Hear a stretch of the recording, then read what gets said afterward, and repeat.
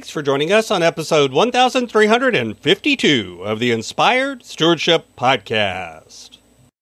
Hi, I'm Jay Williams. I challenge you to invest in yourself, invest in others, develop your influence, and impact the world by using your time, your talent, and your treasures to live out your calling. Having the ability to have powerful conversations without turning them into confrontations is key. And one way to be inspired to do that is to listen to this, the Inspired Stewardship Podcast with my friend, Scott Mader.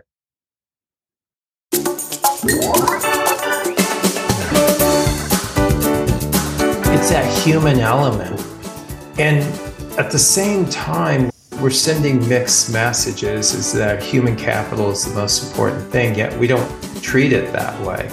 Yet, as an example, we believe as though our financial status, meaning where you are financially, your CFO shares with you, your profitability is so important, and we understand that intimately.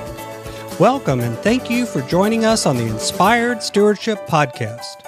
If you truly desire to become the person who God wants you to be, then you must learn to use your time, your talent, and your treasures for your true calling. In the Inspired Stewardship Podcast, you will learn to invest in yourself, invest in others, and develop your influence so that you can impact the world.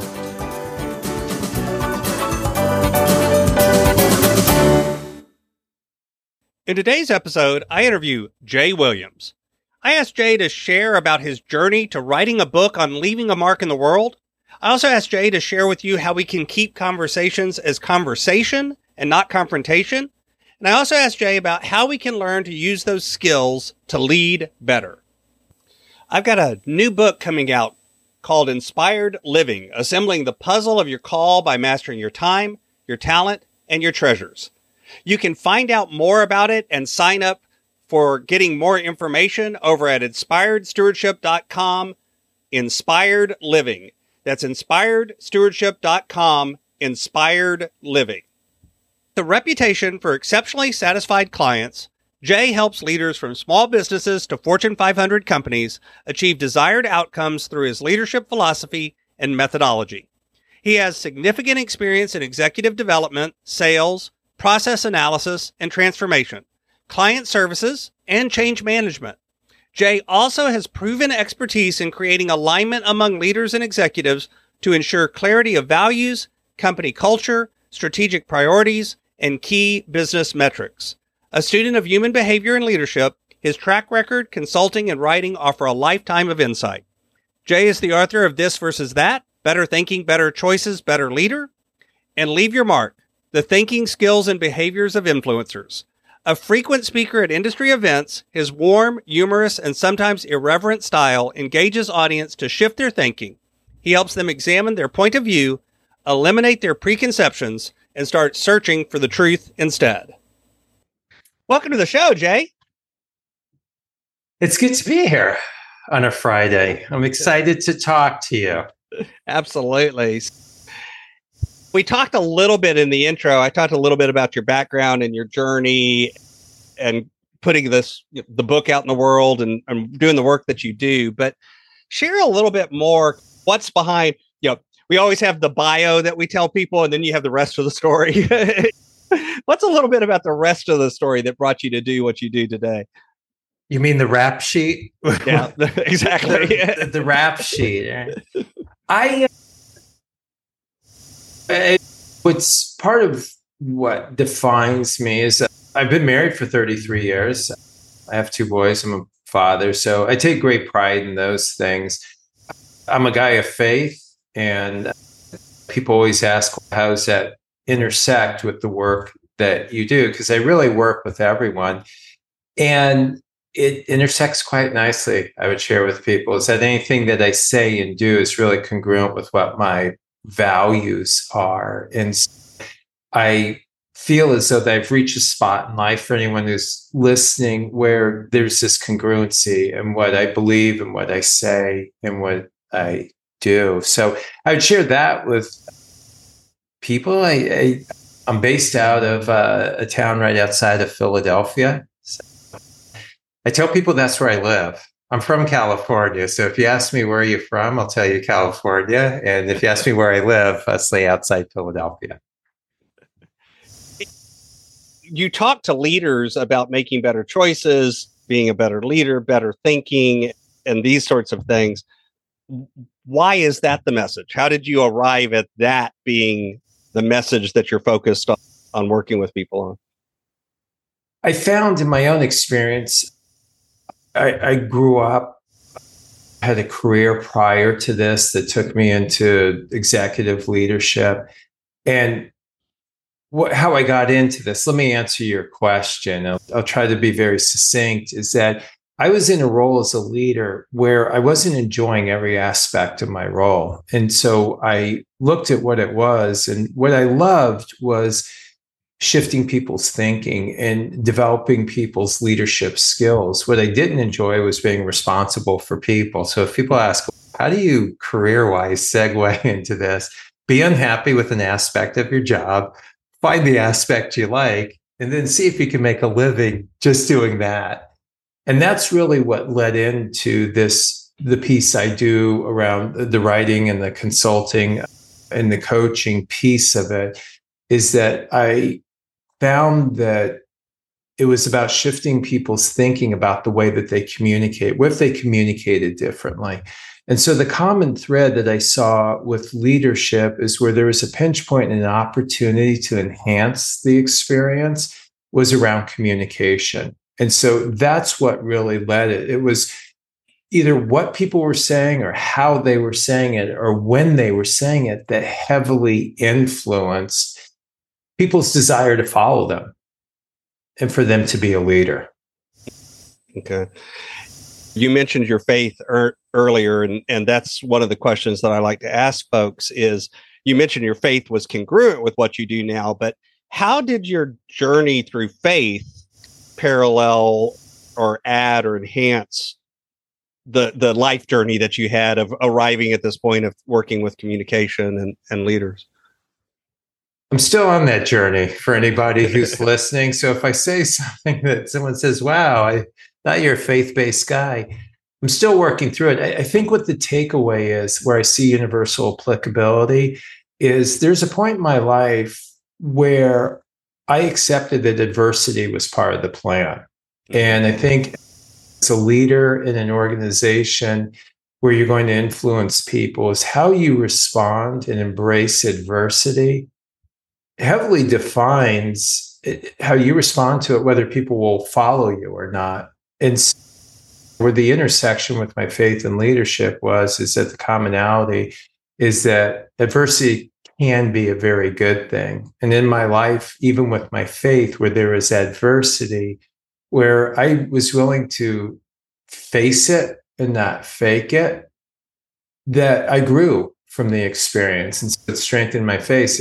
And I would tell you, I've just resigned to the fact, I don't know that I'll ever be the person that has 100% complete comfort in their faith. Like, I've arrived, I'm there.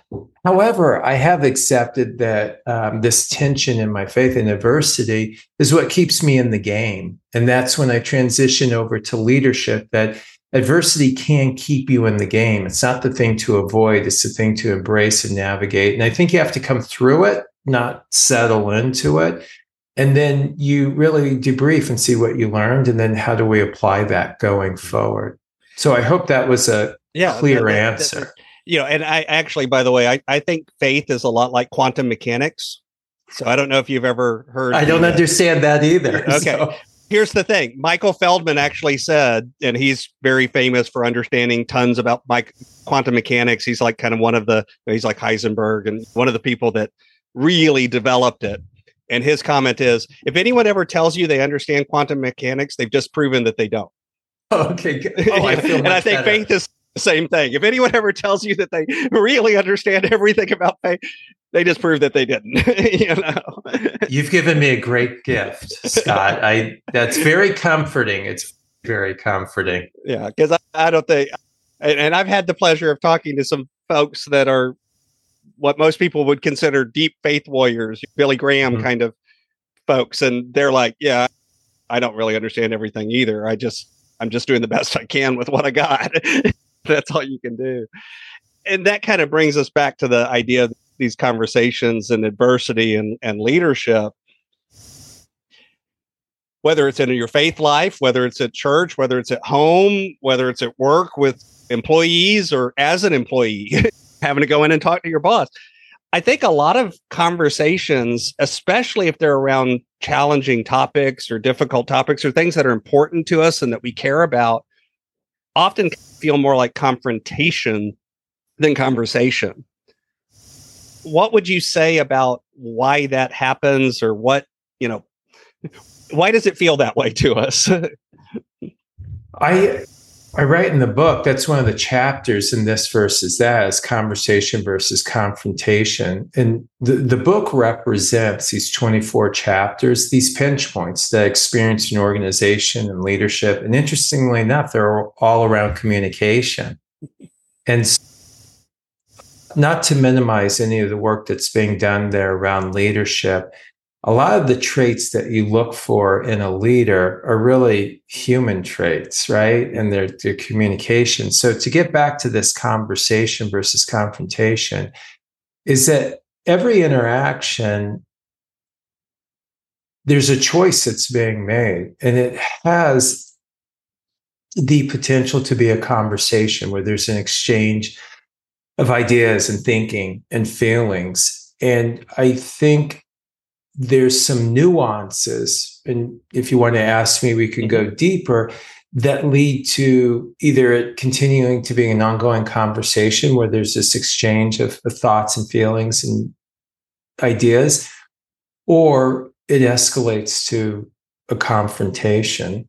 And so if you ask what is the trigger there, I think in conversation, when we begin to judge, is where the conversation begins to transition over into a confrontation. And I think your ability to embrace a framework and thinking that I'm here to help, I'm not here to judge. And please, for anyone who's listening, realize the context in which I'm saying this. There are some situations that require that. In my experience, more conversations require the thinking, I'm here to help, than I'm here to judge. And that thinking drives your emotions. And I think that's another element of how things transition from a conversation to a confrontation, is the emotions that you have that are involved in it. And I like to share this story. I didn't come up with this story. It's a story that I heard, but there's a church that they've been around for the better part of 99 years, and they had no neighbors to the left or to the right. And one day, a for sale sign goes up and a sold sign the exact same day. So some of the members of the church go down to the township there to find out who their new neighbors are. And they go, oh, it's a strip club. So if you're with me at this point, there's a church and next door will be a strip club. There's some zoning issues, as you could imagine. So the thinking of one of the members got together a group of people who would picket and petition because they're thinking that this was wrong. They felt compelled to judge this. And their emotions were anger, obviously, and some level of anxiety. And there's some members of the church that their thinking was, we're not here to judge, we're just here to help. And so they got together a group of people that get together at midnight twice a week, and they just cook for 2 hours, and they make pancakes and eggs and bacon, as you can imagine, to serve those people that were, for lack of better terms, in the service industry.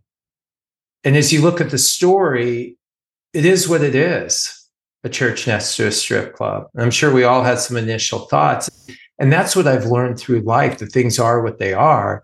It's how you think about it. And for some people, they thought that they were there to judge, and that's the picketing and petitioning. And the other people, they're just there to help. And that was the pancakes. So really the difference between pancakes and picketing was really your thinking. And so when you get back to the conversation, I think it starts with our thinking and what is the goal of the conversation. And so let me stop there. There is another layer to that, but that's the first thing, is your thinking going in. And by the way, this conversation, I think our soul is more challenged than it's ever been over the last maybe 36 to 40 months. And whether it's challenged with whether or not you get a vaccination, or what your political choices are, or what your faith-based choices are, or even what your identity choices are. And so think of the difference if you go into a conversation where, hey, I'm just there to help, and by helping, I just want to understand, communicate from your perspective, versus you having judgment and opinion. How can either perpetuate a conversation or perpetuate a confrontation? So I do want to go a little deeper in the, okay, what can we do about it part? But I want to ask a follow-up question first. Obviously, in a general conversation, there's at least two people, maybe more, but there's at least two. And you're talking a lot about our frame of reference and things. What can we do to help the other person understand and maybe have a similar frame or receptiveness to it? Because there's, again, to be a conversation, there has to be some receptiveness on both sides. There has to be give and take. It can't be just all give or all take, either one. What helps us frame it well or set up a situation well to, even if we're going in with all of the good intentions and truly no judgment and really want to help, and that's our mindset deep down, what can help us meet the other person and help them approach the situation in the same way? Because obviously we can't control what other people do, say, or think. You can't do it out of a control mentality. I think it's about communication. The most effective communicators, I don't think anyone would argue this, communicate from the other person's perspective. Mm-hmm. So that's the first step. That thinking that I want to know your perspective. You can't communicate from someone's perspective until you first understand it. And you can't understand it unless you ask questions. So the first step, I believe, is seeking to understand. And I think Stephen Covey, the senior, is the one, seek first to understand, then be understood. And I think that's the disconnect in communication and conversation, at least a confrontation, is when someone wants to be understood. Let me tell you what my thinking is, and let me tell you how I would handle it. And this is what you should have done. Mm-hmm. And so to answer your question, I think it's understanding the other person's perspective. And so if you can ask a question, I think the dynamic that begins to shift is people believe you care. So whether you're in a work situation and you say, hey, you know what, just tell me, what was your take or your perspective on that interaction with the client or with your peer there? I think when you ask that question, I think if you're sharing your faith, and quite often it's, what are we going to tell people? If you said, just what is your perception of faith, or what is your perception of Jesus, or what is your perception of the church? Whatever the topic is, if you can lead with a question, and I think it needs to be inquisitive, not accusatory. Let me just differentiate between the two. Why did you do that? It's much different than, tell me about your thinking when that happened, right? I'm going to hit pause. I want to answer your question. There's a little nuance thing that you did in there you said, why did you do that? When you ask a why question, it does put somebody on the defensive. Sure. And when you ask a why question, it takes them back in time and is problem focused, right? So if you said, well, why don't you go to church? And they may go back in time to something that happened that was understandably, that drew them away from that. But if you say, just so that I do understand, what would make you decide to even consider visiting a church? The mind goes to the future, and it's more of a solution base. So I share that because there is a neuroscience to this communication. And so if you're asking a question, you're asking one out of curiosity and to truly understand their perspective. When you ask the question, it leads people to believe that you care. And when they believe that you care, there's this trust that occurs. And I think a lot of times in conversation where it elevates to confrontation is when there's a breach in the trust. So either they don't trust your character or your competence or maybe your intent behind asking the question. So let me stop there. I feel as though I threw up on you. No. It's something that I'm passionate about and I think is avoidable. Mm-hmm. It is absolutely avoidable. You mentioned there's a lot of nuance to this, and it's something that, again, I think all of us go into conversations at least hoping that they're not confrontational, and yet I know I've been in executive leadership, and I've seen thousands of conversations and had however many thousands in my own life. Sometimes they still feel like they turn into confrontation. Mm-hmm. What is some of the nuance that we need to focus on? You just mentioned one of like the why questions and how that makes us problem focused as opposed to solution focused. And obviously you can't unpack every possible nuance. I'm not asking you to do that, but what are some of the key ones that we need to pay attention to in these difficult conversations? I think what's important to at least acknowledge is, as human nature, we communicate from our perspective. Sure. Almost always, because it's what served us well, our experience, our friendships, and the brain makes over 1 million connections a second. So that would make sense. What's missing in communication quite often is the perspective of another stakeholder in the situation. So if you talk about in a professional setting, and someone's saying they're complaining about something that happened, you said, hey, what was your perspective or your take on this? Human nature, we want to defend or explain. So I'd start with their perspective. I'd ask, well, what do you think the perspective of the client was? And on this project, what do you think the perception of the project manager was? And what do you think my perception was when I got a hold of this based on our last conversation?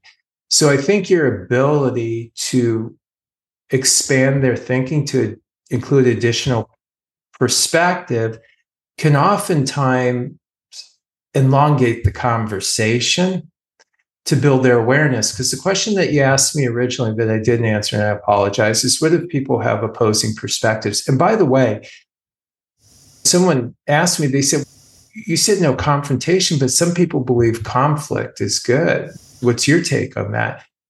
I think conflicting perspectives are great. And if you have the ability to hold on to conflicting perspectives and still entertain the conversation, I'm not talking about avoiding that. I think that's beneficial. The confrontation is how you respond to that conflicting. And that's how perspective or idea. And that's where I think that we can navigate this differently. Mm-hmm. And so it's not what you tell the other person, it's what you get them to say. And that's why I asked, what do you think their perspective is? And so through conversation, especially as a leader, I think your opportunity is to not rob them of the satisfaction of being able to solve their own problems or evolve in the conversation, even when you do know the answer. And the reality is, I could throw some cliches out there that I think people get the context in, is where people weigh in, they buy in. Mm-hmm. And so I think as a leader, your ability to communicate in this way where people believe that they are coming to this epiphany or to this aha, where they go, you know what? I never thought about your perspective on this before. And now that I think about it, you must be a little bit frustrated knowing that this was a big deal for us. And now we're going into a different industry. It's your first time out, and that I didn't come to you before doing this. Them saying that has a much different landing spot than me telling you, this is our first time, this foray into this new industry. And I'm just shocked and appalled that you didn't come to me knowing what's at stake here. Mm-hmm. And get my perspective or my buy-in on this. So I think if you're talking about communicating, just thinking it's not what you say, it's what you ask. It's not what you say, it's what you get them to say. Heavily weight the outcome in your favor that this is a conversation versus a confrontation. Mm-hmm. When there are times as a leader that something happens that is, I'll use an example of they didn't understand or didn't follow something that was maybe a process or a procedure, or they're factually incorrect. They have the wrong information or that kind of thing. How do you approach that kind of situation where there is actually, it's not just a perspective, but there is a perhaps, I don't want to say legit because it's not like a perspective is not legitimate. You get my point. There's something that you have to correct in some way. But again, you want their buy-in. You want them to accept and understand what went wrong and, why we maybe need to do it different next time. And I know sometimes lecturing, I was also a school teacher, just looking at a kid and going, don't do that anymore. That doesn't work. Kind of thing. So how do you approach those kinds of those situations? Yeah. Let me break it out. And I think this is imperative that a leader understands is there's approaches that differ based on the scenario. If there is a violation in my values as a leader in an organization, I show up differently.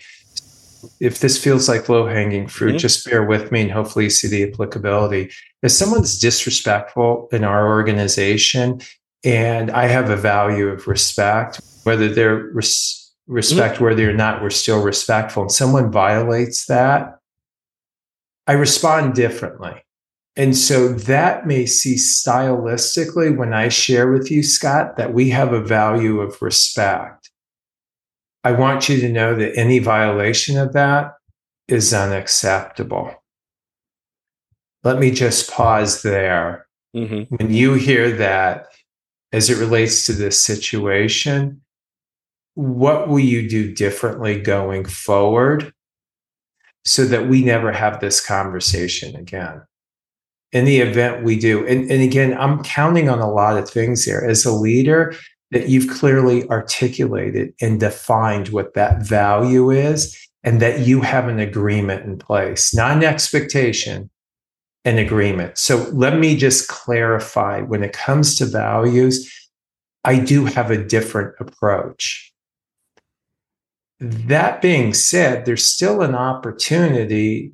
And again, I just think this happens early on because you're talking about when it happens, for them to define what respect is. Because I certainly have learned over time, people define respect differently. And so I've been married 33 years. I love my wife. She's very passionate, very vocal, and she comes from a family that's that way. They don't define that as being disrespectful. They could yell, scream at you, and at the same time, they're fixing you dinner and sitting you down. So she grew up in my family. Got it. Okay. She grew up in yours. Yeah. And you don't define it as being, and you say what's ever on your mind. Yeah, that's not disrespectful to us. Exactly. No, it's actually their definition of open, honest, on-time communication. And I grew up where that wasn't the case. So the reason I say that, both people are right, by the way. So it's not right who's right or wrong. It's just, as a leader, I need to clearly articulate in my company that there will not be a time that raising your voice to anyone, a peer, someone who reports into you, or executive, would ever be acceptable. So I just want to make sure we're on the same page. If you feel as though things are escalating to that point, just get to me early on. So I just want to have some caveats when we talk about that.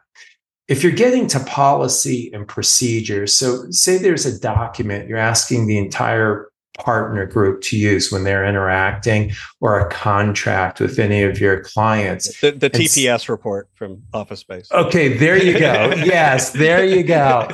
That's a little bit different. So what I would do is, if you and I were talking, is I said, Scott, I just want to understand what your understanding of what document we use and what the flexibility is in using that TPS that you described there.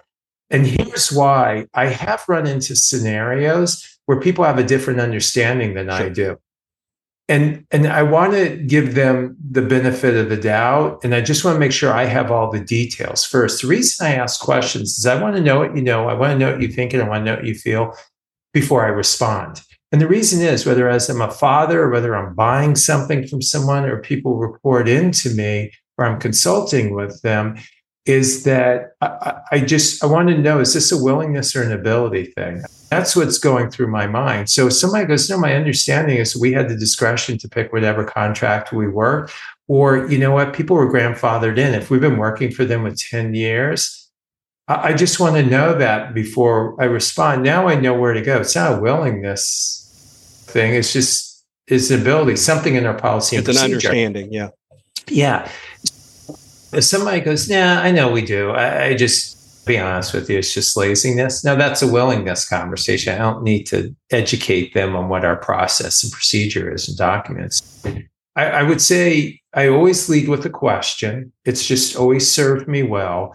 It allows, it's a GPS for me, what I do next. And is it a willingness or ability, which really goes into anyone's readiness level for anything. It could be with your kids, it could be with your spouse, it could be sharing your faith, right? Any of those things. Mm-hmm. How well did I answer that question? No, I think it makes sense.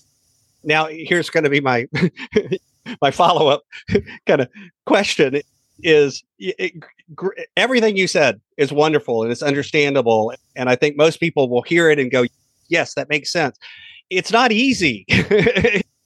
That's hard. What do we do to get better at obviously pick up your book, but other than that, he'll hire you as a coach. But there is nothing, Scott. You're the only solution. Nothing. Yes, I'm the way, the truth, and the life. I'm kidding.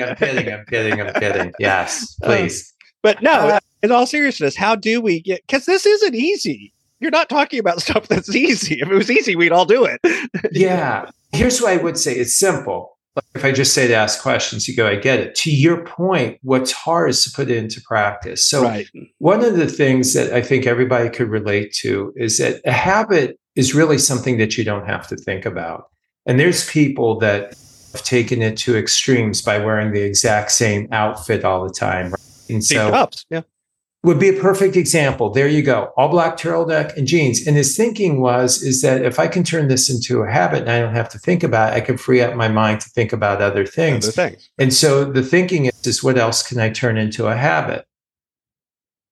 For this to turn into a habit, this is where it starts. And it started for me that accelerated this was even when I knew the answers, I asked a question. The key to all of this is asking a question. So if everybody goes, what's the net of it? Is to ask a question.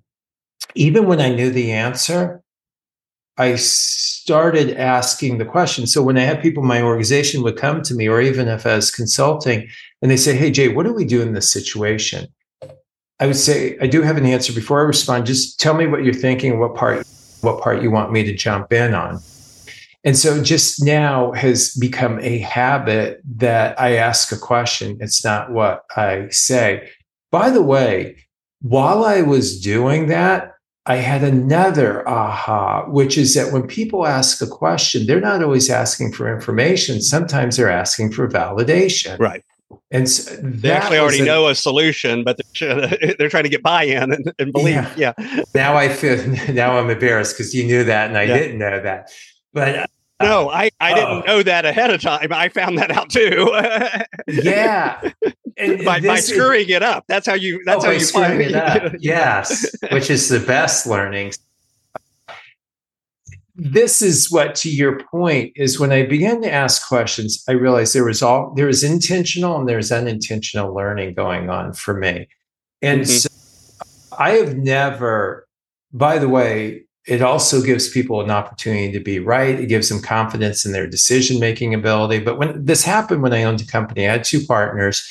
And we put a GM in place because my partners and I were also doing other things. And this person was highly capable, and they proved it over and over again. And I noticed that they kept asking me things that I was just surprised that they were asking.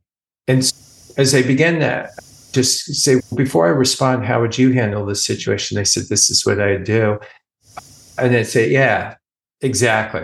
Wouldn't add anything to do. Yeah, I wouldn't even add anything. Yeah, you got this. I saw that, they weren't asking for information. They're asking for validation. And it also developed their confidence in their decision-making ability. And I also developed the ability to catch people doing things right. And so even when I'm doing workshops and people ask a question, I tell them, listen, obviously I have an answer. Before I respond, tell me what part so that I can meet you right where you are in this situation. And oftentimes, I don't know what the percentage is. I don't want to say it's 50-50. It's just more than I thought. I used to just answer the question. People would answer it. And it gave me a chance to go, you know what? You're absolutely right. And if you're asking me to add to it, here's what I'd add to it. And that was the benefit. So for anyone listening, if there's one takeaway, it's really what question can I ask in any conversation? And then how can I keep asking? It's not an interrogation. There is a little bit of a cadence and science to it. It just hasn't backfired on me until it does, by the way. That's why I'd share let me just give, if the audience is listening, they go, how could this backfire on you? So I've been married. Asked my wife a question, right? She goes, I don't need work, Jay. I need husband, Jay. So I learned a new question to ask. I just go, hey, babe, do you want me to listen or respond? But the reality of how this can backfire on you is that last week I had a client and they are new to me and in a new industry. Things are going well. And I asked them a question. I said, can I be direct with you? And the client said, it's getting, I won't use the language, but you get the context. It's getting annoying. They said, it's getting effing annoying that you're asking me ahead of time. And so I just share that with you, is that you still requires emotional intelligence to be in the moment, to identify and understand and maybe adjust your style based on the needs of the individual and the situation. Right. And so sometimes in a crisis, they're not wanting another question at that point. No, if the building's on fire, I don't go, hey, Scott, what are your thoughts on how we get out of here? Yeah. So this is really coaching-based leadership, this framework I'm sharing with you. But to your point, with your spouse may not be the time to do it. There may be times that there are. And if there's an emergency, it may not serve you well. So let me just throw that caveat. And unfortunately, like you alluded to, I've learned, like last week with my client that said, hey, it's getting effing annoying. Just say it, what's on your mind. Mm-hmm. And sometimes even just calling that out, like you said, as you become more aware and more able to see it explaining why you're asking the questions that you're asking, I've found sometimes can help people start shifting from feeling like an interrogation to, because I do a lot of coaching conversations. And one of the things that I frame when I'm talking to other coaches is I try to go into any coaching conversation with the thought process of not what the next thing I'm going to say, but what's the next question I'm going to ask. Now, I don't always succeed at that, but I try to have that. But I found that for some clients, I need to explain to them why I'm asking questions, even helps them understand the context of this isn't interrogation. This isn't me trying to deflect or not answer your question. But to be able to fully answer your question, I need to know more. I need to understand where you're coming from and what your belief is, like you've been describing. Have you found that as well when you can put it in context for people? Sometimes. I love that you brought that up, because I think it's an important ingredient in all of this that I didn't allude to. So thank you, is that there's clarity on your intent. The reason that's so important is people are looking to see, can I trust you? Mm-hmm. And how often have you asked a question? Someone goes, why are you asking that question? What makes you ask that? And what's going on in the brain is, what is your intention behind that? And quite often, I love that you brought this up, and I think it's imperative. And now I'm embarrassed I didn't bring it up. Glad you did, though, Scott, between the two of us, is that we judge ourselves by our intentions and others judge us by our actions. Right. And we judge others by their actions. Oh, so there's a hyper disconnect. So you go, like, why didn't you turn in that report on time? Sounds like, well, what's your intention? Like, you're asking me in front of a group of people. Is it to throw me under the bus? And you go, oh my God, no. And sometimes in some situations, that's actually what it is. And if you can preface it, my intention is to throw you under the bus. And you go, no, I'm sorry. I was just, when I said why, what I really meant was just, what would we need to do so that you could? I don't know if it was your workload or is the time frame. So I think it's imperative to heavily weight the outcome in your favor, that people trust you and they want to collaborate on this conversation, is that you share. My intent is to get your perspective or to have a better understanding, or maybe get some of the facts that I may not have because I'm not there. And by asking questions, I'll get some of this information and data. So thank you for bringing that up. And for anyone listening, I really underline that, is that you can preface your question with, here's my intent. Mm-hmm. Yeah. I've got a few questions that I like to ask everybody, but before I go there, is there anything else that has come to you as we've talked that you think is really important for the listener to hear about this topic of communication or the work that you do? Yeah, I think that the area that I've drilled down that I work with is for anyone listening, I think you'll be able to relate to this. In any business, there's the product, the process, and the people. And if you're listening and you're a CEO or a manager or leader or just a student of business, most companies have that product and process down. Right. The wild card. That's the easy part. Yeah, it really is, because there's not so much of a wild card there. Yeah. It's that human element. And at the same time, we're sending mixed messages, is that human capital is the most important thing, yet we don't treat it that way. Yet, as an example, we believe as though our financial status, meaning where you are financially, your CFO shares with you, profitability is so important.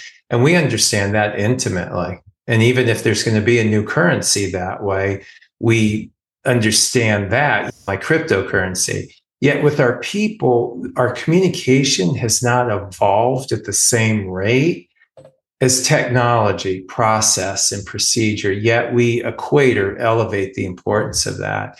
And then if you're listening, is that you go back and you treat these people like you say they're your most important asset, and that you try to get to understand them. And I think what's an indication of that is that, well, one, they just did a survey with 140 CEOs. They said the number one skill they want is emotional intelligence in their leaders, right? And so, and the good news, when I say skill, it's something that you can learn. They didn't ask for a higher IQ, interesting, higher emotional intelligence. And then when you look at the other side of the equation, is that the people are looking for empathy in their leader. Which is also emotional intelligence. Yes, it is. And so that's the common thread. So what I didn't speak to, and I may have been jumping around a little bit, is it's about the people. And if you go, okay, I got it, it's about the people. What is it about the people? I think your commitment to raising your emotional intelligence and theirs will exponentially supercharge any process, product that you have, procedure in place. And that if you just get done today and go back and start to ask questions, let me just tie everything together, is asking questions will raise your emotional intelligence. That's the correlation. So let me just pause there. But if I was going to add one more thing, and we didn't do it justice. And by the way, for anyone listening, that emotional intelligence is a newer topic. It's simply your ability. And by the way, there's several definitions. I just pointed today. It's just simply your ability to identify and understand an emotion, both in yourself and others, and then just adjust your behavior accordingly. So how applicable is that to conversation, to identify your emotion? Like so this company had a few generations. This generation was 20 to 30. And let me tell you, is everything I could do to control my emotions. I even told them at one point when I was speaking to the group on Monday, to this group of them, I said, please don't read my face. I go, because it's portraying how I'm feeling. I'm asking you questions to better understand. But I had to realize in the moment that this is completely contradicting what I believe, how I grew up, right? And so I would say that emotional intelligence, identify and understand emotion in yourself and others and adjust your behavior, will be imperative to supercharging your leadership and getting people to follow you. Mm-hmm. So I'll stop there. That's the piece I would add.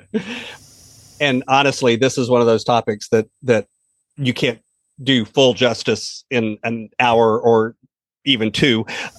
Again, it's things that I know you've worked on for decades, and I've been around it for a long time and I had a lot of opportunities. And I will openly say I am by no means always good at it. It's really easy to say it, but it's still, even building the habit and building the muscles, it's hard to do it all the time, especially when it's an issue that really touches, like you said, down to your deep values or the way you see the world at a fundamental level. And there's a conflict in that. They see the world differently. It's really hard sometimes to go into those conversations and go, I want to hear where you're coming from and really mean it.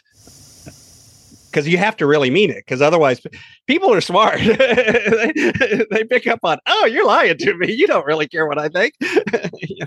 I have a bumper sticker for you then for that situation.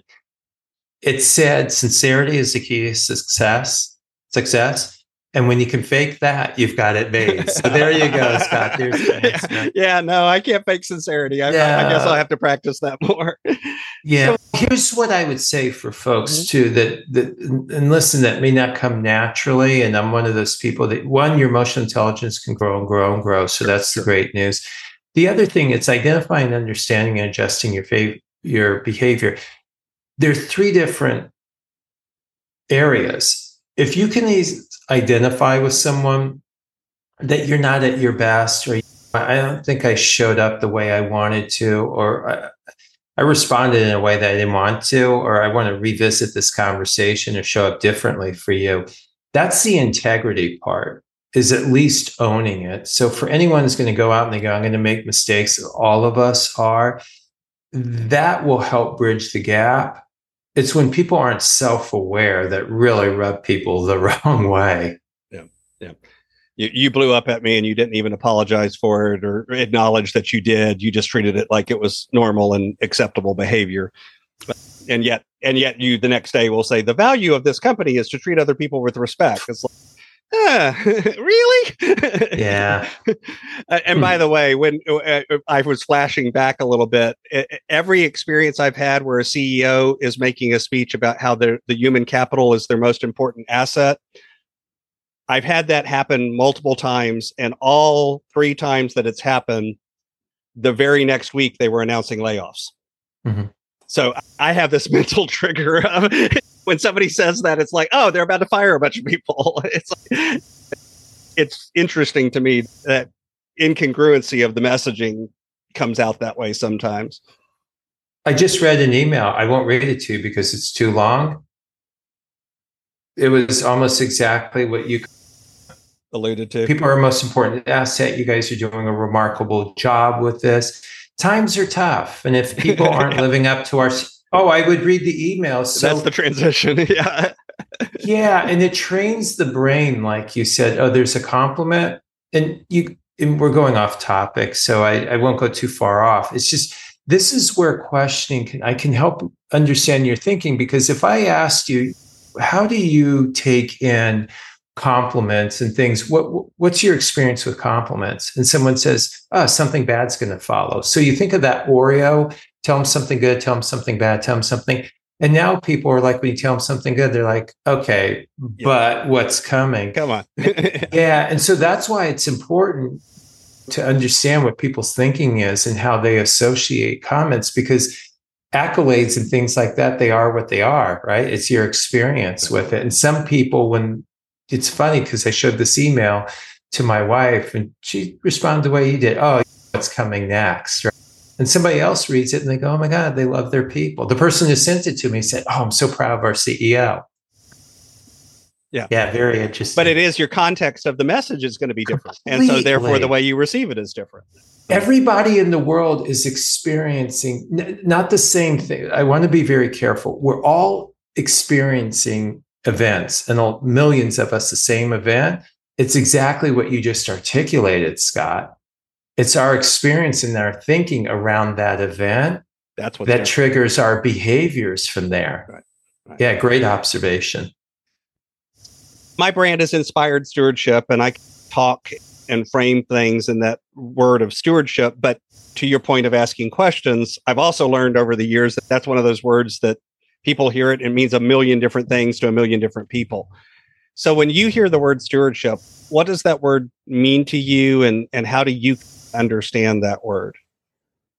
Yeah, stewardship, if we played word association, I think it's serving. That's the first word that comes to me. And so stewardship for me has this emotion of excitement. There's a way that I'm going to help someone. And so whatever stewardship that I'm doing, the first thing is it's helping someone. And sometimes it's helping you. And by the way, sometimes by helping yourself, you do help other people. And so with that stewardship, One is that it's serving. Two is that it's somehow helping. And there's also this altruistic element for it to me, is that you're putting the welfare or the needs of someone else before you. I'll stop there. So this is my favorite question that I like to ask everybody. So imagine for a minute I could invent this magic machine and I could pluck you from where you are today and magically transport you into the future 150, maybe 200, 250 years. But through the power of this machine, you were able to look back and see your entire life and see all of the connections, all of the ripples, all of the impacts you've left behind. What impact do you hope you've left behind in the world?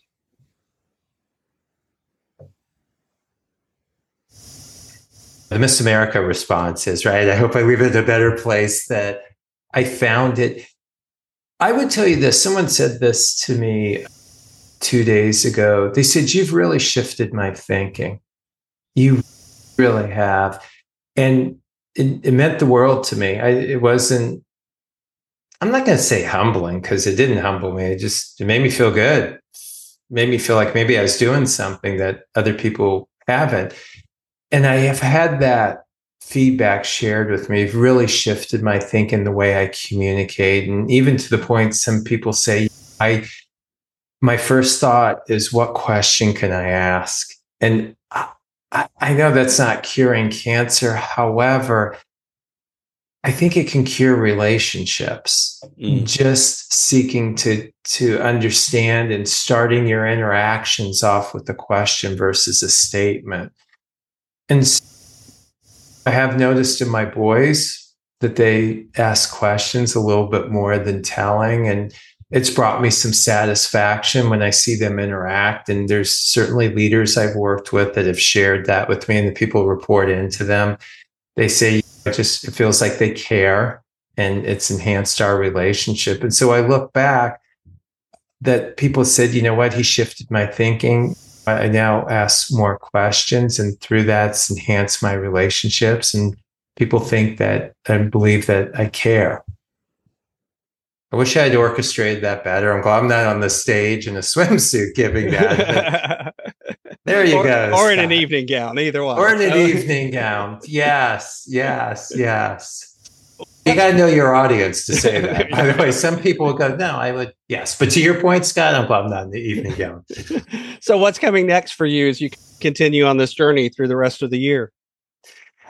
Really is this hyper focus and to look at communication and really build out that platform. And to your point, is really working to make it clear and concise and compelling. And really the goal is that people can have shorter, more productive, more engaging conversations. And it sounds like it's like at a high level.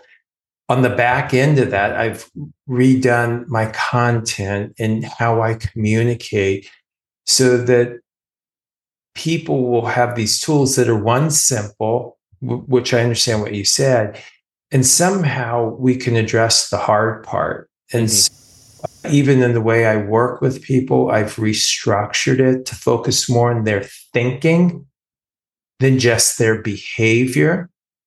And that is my focus going through this year. And so it's not relegated to an industry, because the one thing people are in all of them. They are. And humanity's scalable. I've worked with mom and pop salons, and I've worked with Microsoft. Humanity's scalable. You experience the exact same thing. And so that's what the focus is in the rest of the year. It's not so much in an industry, is that how can we share this in a way that people can consume it and it shifts their thinking and they believe in it. One of the things with the shifting the thinking that I keep bringing up is that when you can shift people's thinking and you start there before the behavior, it's something that becomes sustainable once you're gone. So I don't know how directly that answered your question about what the goal is for the rest of the year. People ask when you're going to write your next book. And I'm like, really? I wasn't even sure I was going to get through this one. Yes, I don't have any grandiose plan. I'm not going to win the NBA finals or the Super Bowl. I think working with people to help them communicate better is a pretty good goal. So that's not Not a bad one. If you have a sports team, by the way, I would love to help you participate in that. Yes. So you can find out more about Jay and his book over at jwilliamsco.com. And of course, I've simplified it. Oh, you have? Okay. I have. So in an effort to be congruent with what I just told you, to simplify things, you can do it where you said it. You can now go to thejwco.com. Okay. So in keeping with my efforts to simplify things, Scott, both URLs work. If you want it simpler, it's thejwco.com. And I'll have links to both of those over in the show notes so folks can find them as well. Thank you, my friend. Yes. Is there anything else you'd like to share with the listener? There's not. I would invite you to go to the website. I don't have anything to sell you. If you have a question, though, and there is a section on there that two things that was really built for anyone. One is under the tab Conversations. And what that is a collection of people who have sent in questions that would love a response from me. So there are videos on there. They're just 30 to 60. In some cases, it went to 90, Scott. Second, not minute, second responses. And so if you have something, and I've gotten a range of questions on there. Most recent one, female executive said, I'm sitting on a board, predominantly male. I'd love to garnish the respect that everyone else has. What are your thoughts on how I can have that conversation? So range of questions there, but I invite you to do that. I do have something on there called Exigency. And what that is working with executives. They say, Jay, I don't want your training. I don't want your coaching.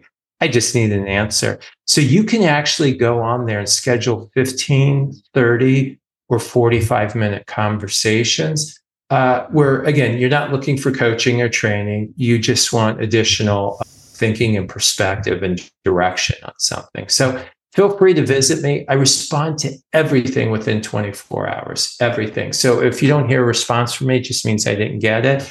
But you have my cell number on there. You can text it or you can email. Awesome. That is a fantastic gift. Thank you so much for coming on.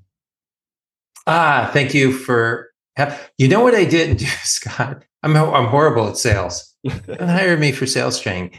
You can buy my book, but actually both the books, but the book that you alluded to, the This versus That, you can go on Amazon.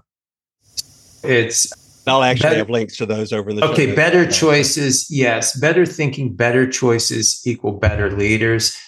It's This versus That, and that's on Amazon as well.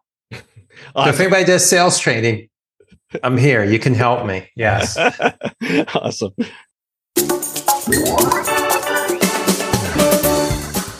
Thanks so much for listening to the Inspired Stewardship Podcast. As a subscriber and listener, we challenge you to not just sit back and passively listen, but act on what you've heard and find a way to live your calling. If you enjoyed this episode, please do us a favor. Go over to inspiredstewardship.com/iTunes rate, all one word, iTunes rate. It'll take you through how to leave a rating and review and how to make sure you're subscribed to the podcast so that you can get every episode as it comes out in your feed. Until next time, invest your time, your talent, and your treasures. Develop your influence and impact the world.